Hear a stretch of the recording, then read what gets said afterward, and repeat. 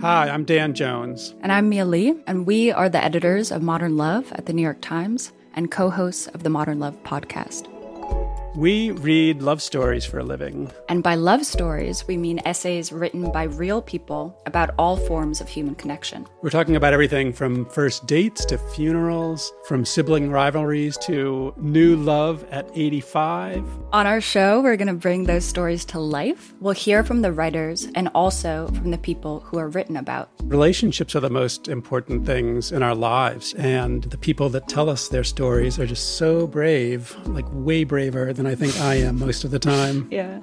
They're so honest and so vulnerable. And listening to the stories, I feel like you absorb so much wisdom and you get a sense that you're not alone. You can follow Modern Love wherever you get your podcasts, so you'll never miss an episode. We hope you'll join us. New episodes are out every Wednesday.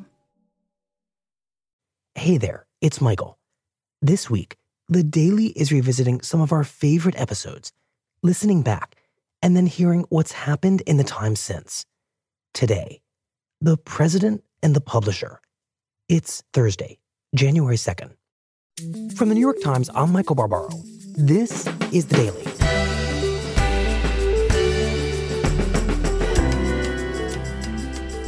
Today, on Thursday in the Oval Office, the President of the United States debated the publisher of the New York Times about the role of a free press.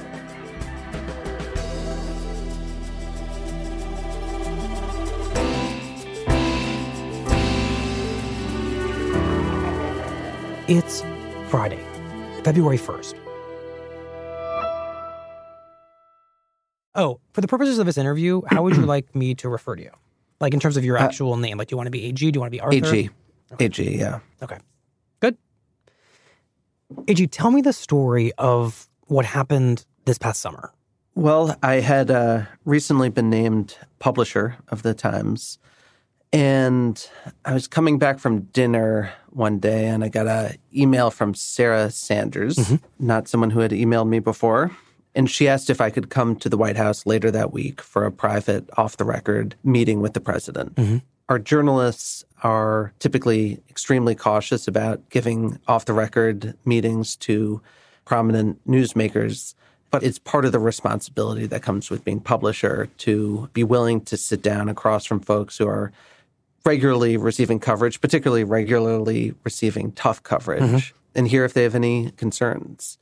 So I felt that I should accept meeting face-to-face with the president. I felt it was really important to raise some of my concerns about his increasingly strong anti-press rhetoric.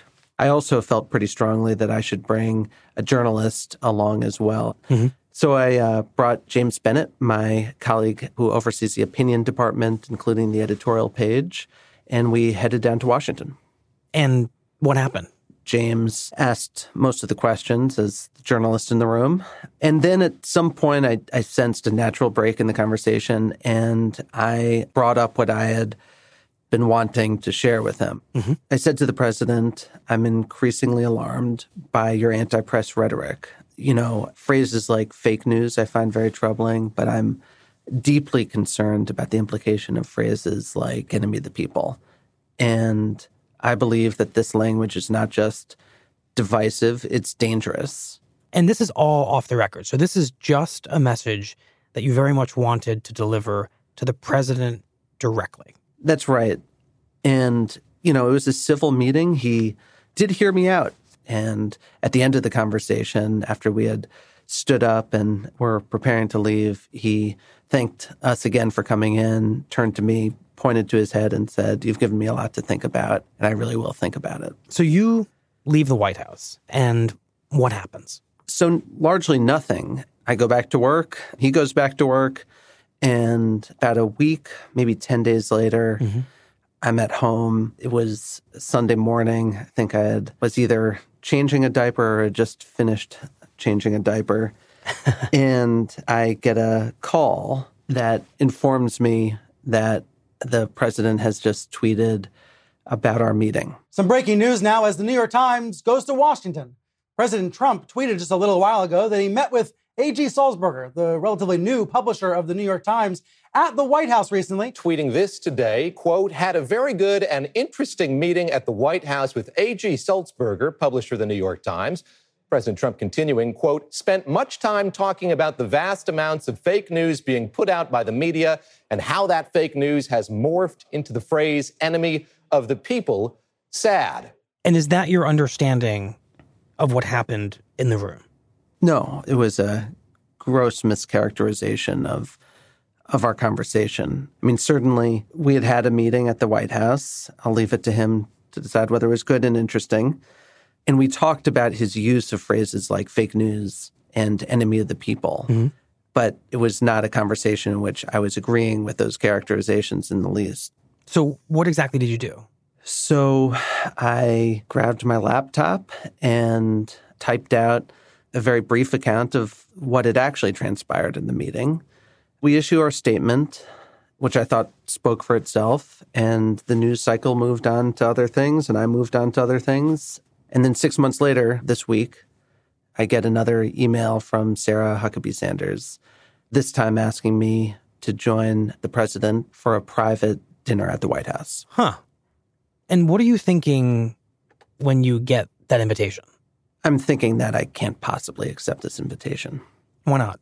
Because I'm already reluctant about allowing people to go off the record. But the notion that I would do that with someone who had so clearly violated the terms that he had requested and that I had agreed to a second time just felt like a non-starter to me. So you're prepared, it sounds, to say no and to walk away from this opportunity.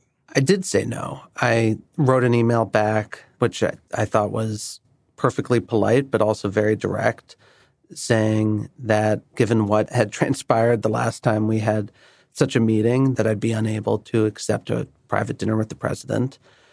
But I also added, and I thought it was probably a long shot, that if the president was willing to meet on the record with several of our journalists for an interview, that I'd be happy to join. And what was the response? To my surprise, the next day, they said yes.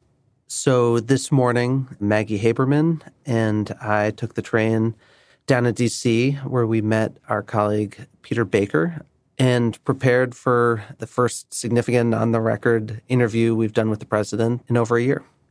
And how are you thinking about this interview? Because you're the publisher of the Times. You're not a reporter, but you are going to the White House with two of the Times star White House reporters. What exactly is this meeting in your mind?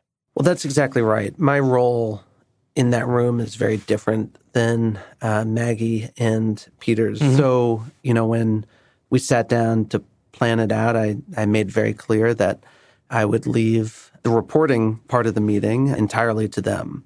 But I also said that there were a few things that I wanted to convey to the president following up on our previous meeting. Essentially some unfinished business. That's right.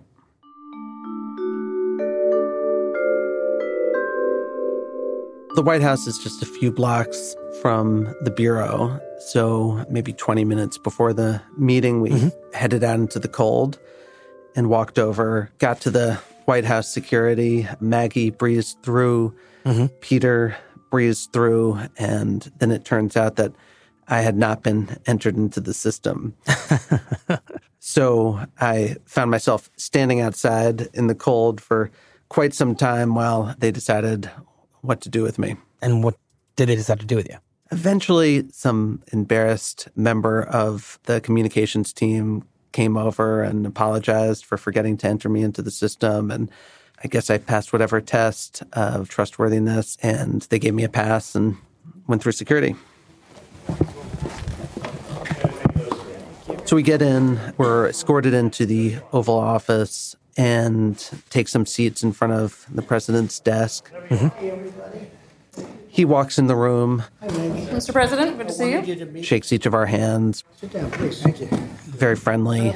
Would you get the letters from Chairman Kim? And also the list of the things we've done for the 2-year period. I think it'll be good. How you guys doing? Okay? Everything good? How are you? Good. Very good. We had a busy day. We began the conversation. We just had a great meeting with the Vice Premier of China. Pretty early in the conversation, he talks about how just moments earlier, there was a group of Chinese leaders there, along with most of his cabinet, for trade negotiations. And we had it so you could walk in, but were you delayed at the gate or something? There was an incident.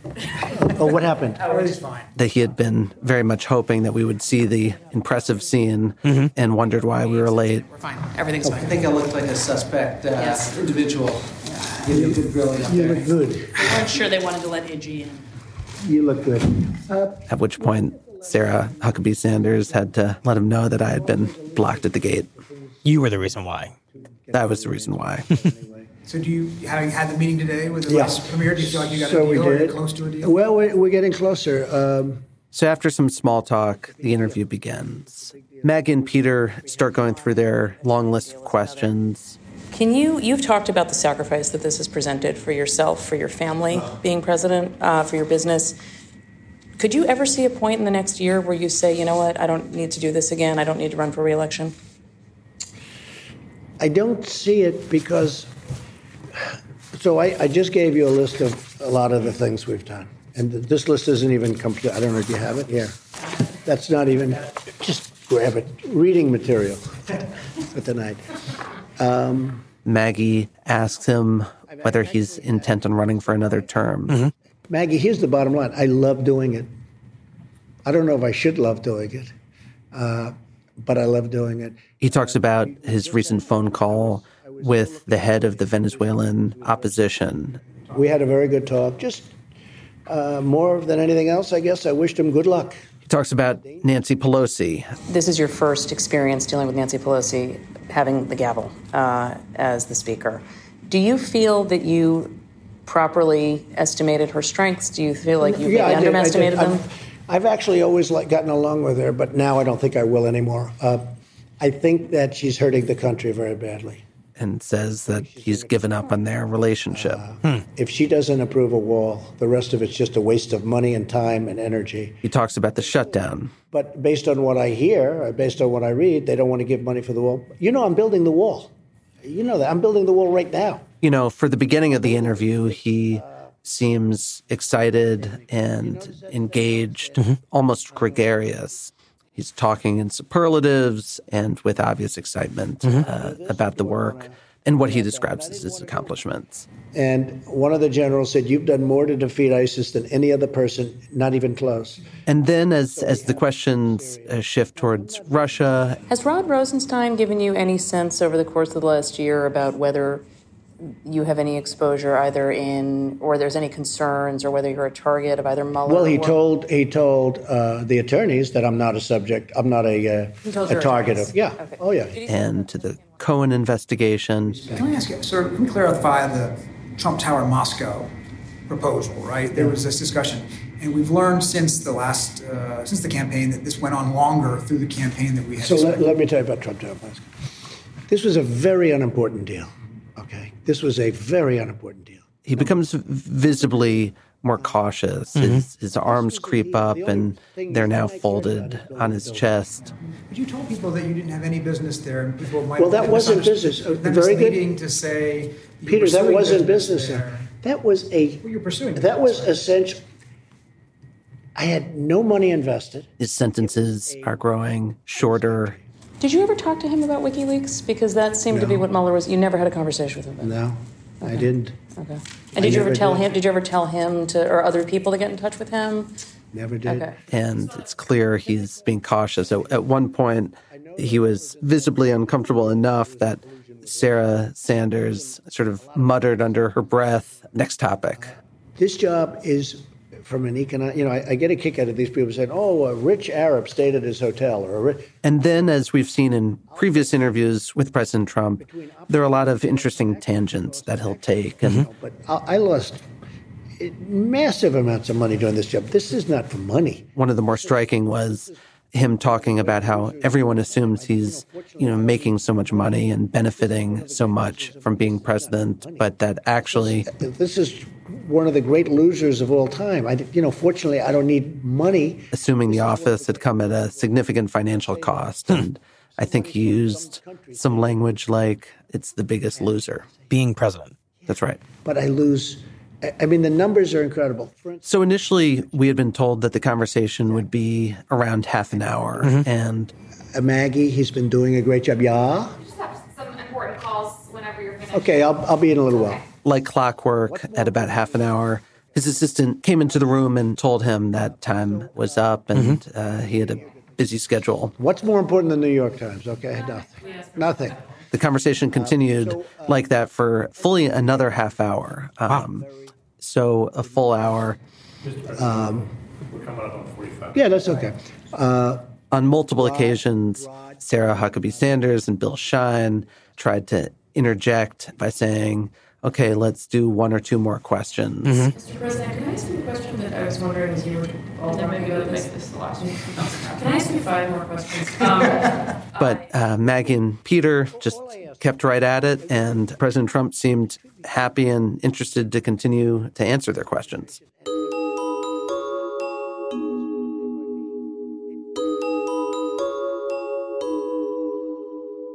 We'll be right back. When times became uncertain, Womply pivoted their technology platform and committed to help small businesses and self-employed workers get approved for their PPP loan. In just a few months, Womply has helped 1 million businesses across America to secure much-needed funding so they can continue to stay open and serve their communities. Womply helps small businesses thrive. Visit womply.com to learn more.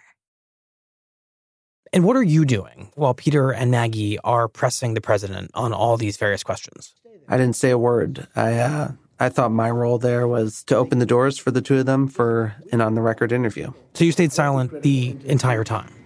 That's right. That doesn't happen to the New York Times. President, before we wind down, I didn't want to miss the opportunity just to raise a concern that... But then I realized that the meeting was actually starting to wrap up, and it felt like the moment was right to share the concern that I wanted to raise with the president, which stemmed from our previous conversation. We discussed last time I was here. By the way, you're right, and I did not know when we set off. Did you apologize, I hope? Yeah. Okay, because I did not know that, and I apologize for that. Okay.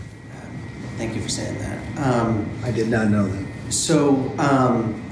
And immediately he interjected and offered something of an apology. It took me a second to realize what it was about, but I believe he was apologizing for breaking the off-the-record agreement he had asked for in the previous meeting. Ah, the tweet. But I circled back and said, So the concern I raised then was about your anti-press rhetoric, fake news, enemy of the people. And at the time I said, I was concerned that it wasn't just divisive, it was potentially dangerous and warned that I thought it could have consequences. I feel like in the time since, we've started to see some of those consequences play out. We've seen around the world an unprecedented rise in attacks on journalists, threats to journalists. And as I'm saying this, he is leaning in and asking questions. Jailing of journalists and murders of journalists. Where in particular? Globally, on every continent. I'm happy to send you some of the literature. It's very closely tracked. But one of the things that's been really striking to me is, as I've talked to my colleagues around the globe, working in different countries, particularly working in countries where a free press is already a tenuous thing, they say that they are increasingly of the belief that your rhetoric is creating a climate in which dictators and tyrants are able to employ your words and in suppressing a free press. And I wanted to circle. So it sounds like you two are having a genuine back and forth about the concerns you have about the dangers facing journalists and your belief that he, as president, is contributing to that. That's right. That's right. And to his credit, he heard me out and he listened to it. I guess the concern I want to raise is the effects that the broad-based attacks on journalism and journalists continue to have seems to be growing. And it particularly seems to be growing abroad. With folks who aren't covering your administration, they're trying to do, hard dangerous work of ferreting out the truth in societies where the leadership often tries to suppress it. And, I'd urge you to reconsider these attacks. I understand that. But if you choose not to, I want you to be aware of some of the consequences that I'm starting to see out there. Would you say more so now than over the last 5 years? Yes.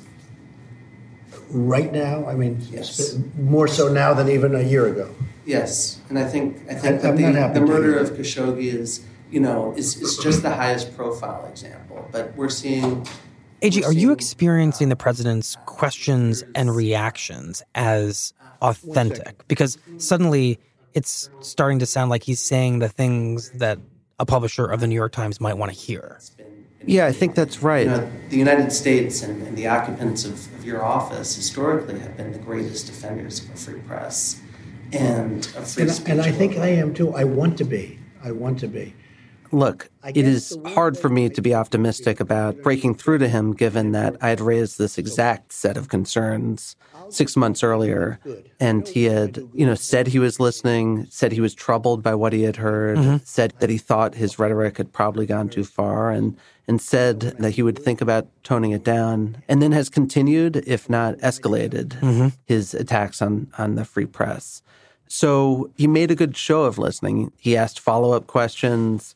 He expressed concern about some of the things I said, but it wasn't fully clear whether I was getting through to him. And I wanted to circle back to this, first, I guess, to ask you, if you were aware of these broad consequences that we're seeing. So the person, honestly, that's been most suggestive of that is you, more so than others. I do notice that people are declaring more and more fake news where they go fake news. I even see it in other countries. I don't necessarily attribute that to me. I think I can attribute the term to me. I think I was the one that started using it, I would say. But I do see that. But can I just respond? Yes, please, go ahead. Because the phrase fake news, you're exactly right. It has been embraced globally, and several countries have actually banned fake news. But it was a technique to actually ban an independent media, and so it's not about viral stuff on Facebook. It's about countries using that term to actually ban independent scrutiny of their actions. I've seen that. Yeah, I don't like that. I mean, I don't like that. I don't like. Though I do think it's very bad for a country when the news is not accurately portrayed. I really do. And after this conversation goes on for a few minutes, he takes it in an interesting direction, and perhaps a predictable direction. Which is what? He starts complaining about his own coverage and explaining he feels that he has been inaccurately portrayed. And I do believe I'm a victim of that, honestly. In all due respect, I know what a good writer these two people are. But Peter's been very tough on us the last couple of months. I don't know why, because I really think I'm doing a great job.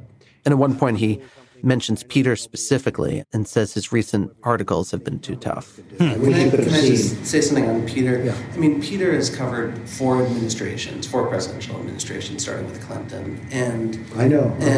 But one of the things that we've learned over a century and a half of covering the men who've occupied this office is that every occupant feels that the press is too tough at times.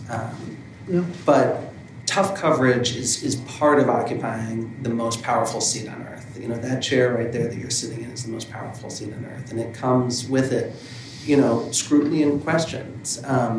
You have speaking for the Times, my enduring commitment that we will treat you fairly and accurately. I actually noticed a oil painting of President Lincoln over his shoulder. And I said, we've been covering presidential administrations for 150 years. Now starting, I think, with that guy. He was a good one. Yeah, he's a good one. One of the best. Yeah. I understand that. I do. I would say this.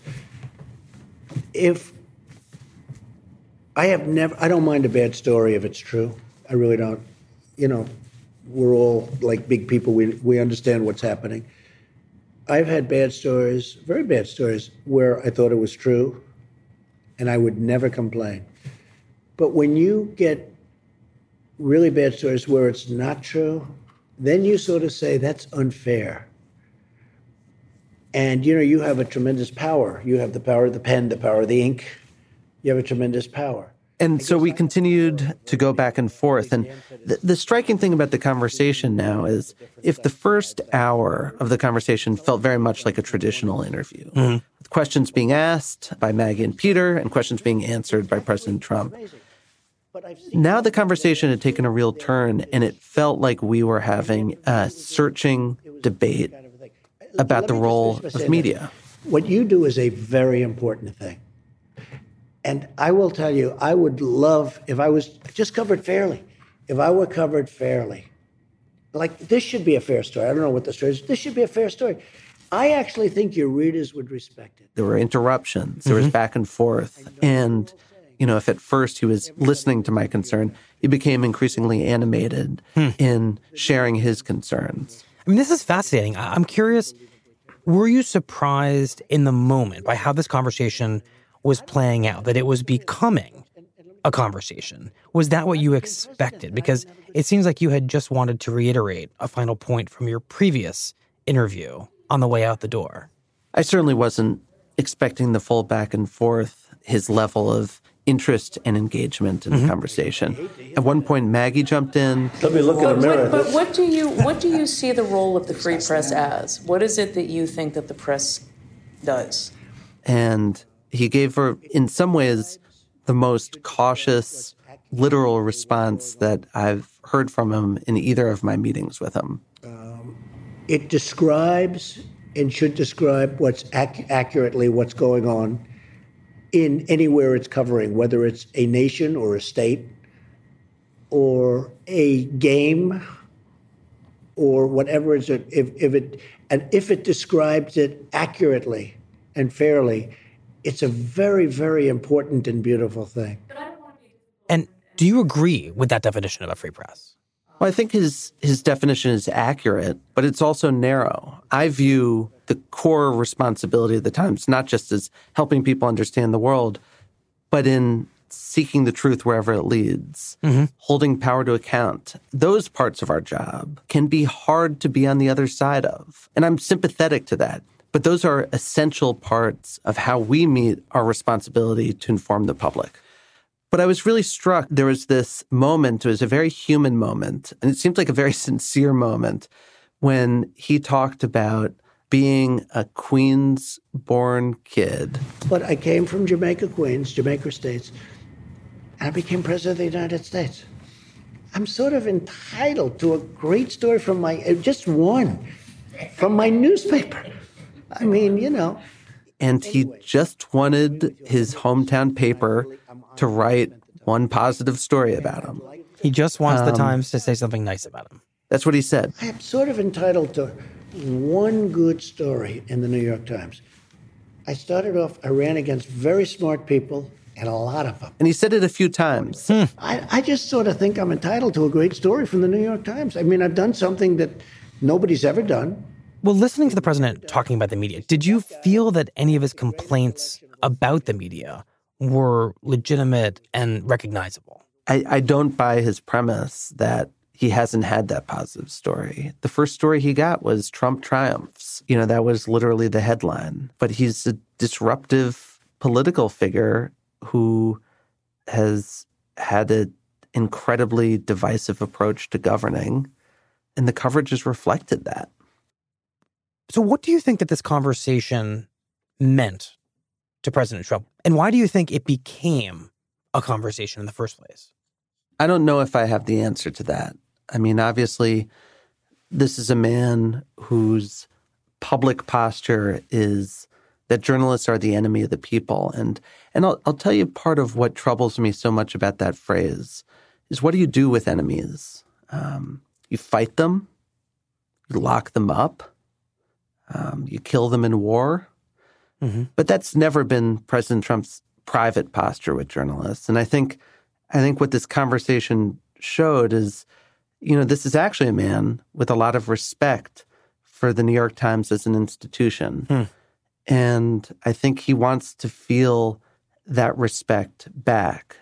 But he wants to feel it in a certain kind of way, with celebration of his actions, with validation of his performance, that I'm not sure a serious news organization, an independent news organization, can give any president.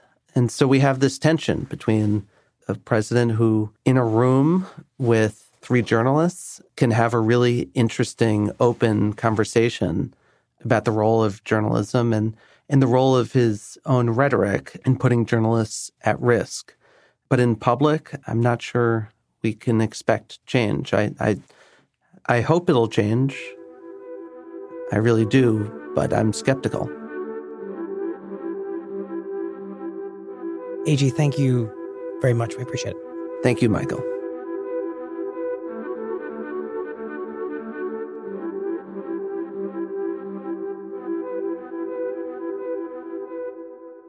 We'll be right back. This podcast is supported by Hulu. Hey there, it's me, Samira Wiley, from the Hulu original series, The Handmaid's Tale. The cultural phenomenon picks up where we left off.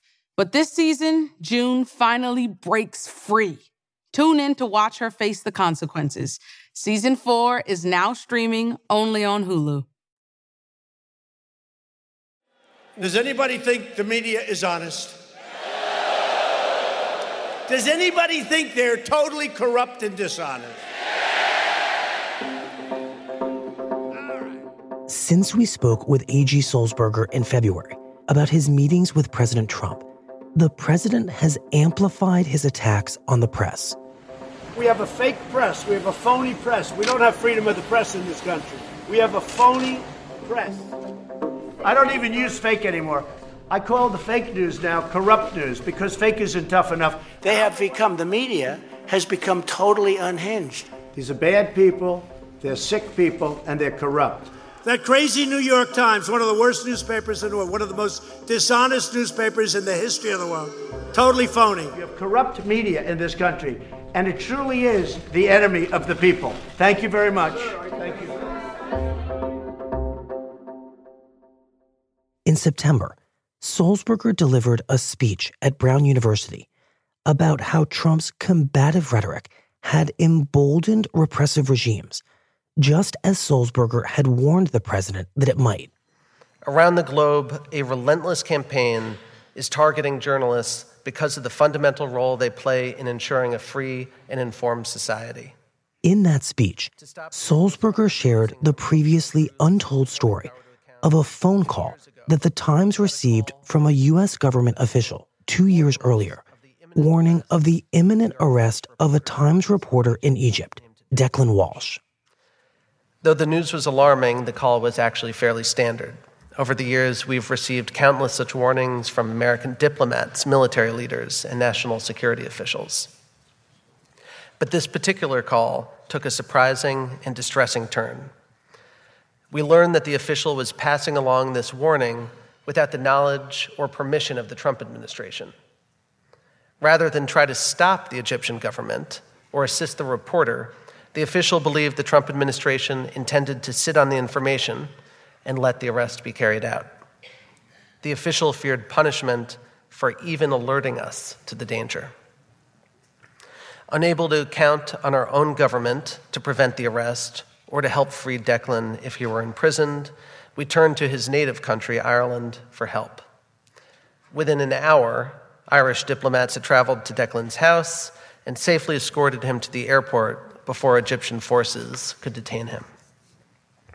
And we hate to imagine what could have happened had that brave official not risked their career to alert us to the threat. 18 months later, another of our reporters, David Kirkpatrick, arrived in Egypt and was detained and deported in apparent retaliation for exposing information that was embarrassing to the Egyptian government. When we protested the move, a senior official at the U.S. Embassy in Cairo openly voiced the cynical worldview behind the Trump administration's tolerance for such crackdowns. "What did you expect would happen to him?" he said. "His reporting made the government look bad." The United States has done more than any other country to popularize the idea of free expression and to champion the rights of the free press. The time has come for us to fight for those ideals again. Thank you.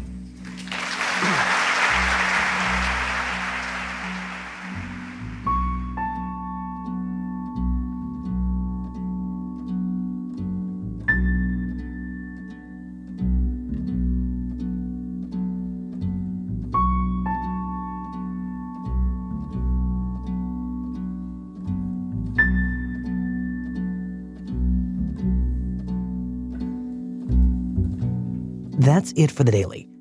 I'm Michael Barbaro. See you tomorrow.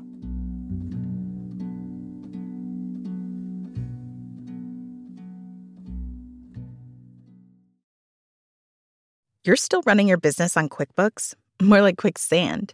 The bigger your company grows, the faster you sync with outdated software. NetSuite by Oracle is the scalable solution to run all key back office operations, no matter how big your company grows. 93% of surveyed organizations increase visibility and control since making the switch from QuickBooks to NetSuite. Right now, NetSuite is offering a one-of-a-kind financing program. Head to netsuite.com/daily. That's special financing at netsuite.com/daily. netsuite.com/daily.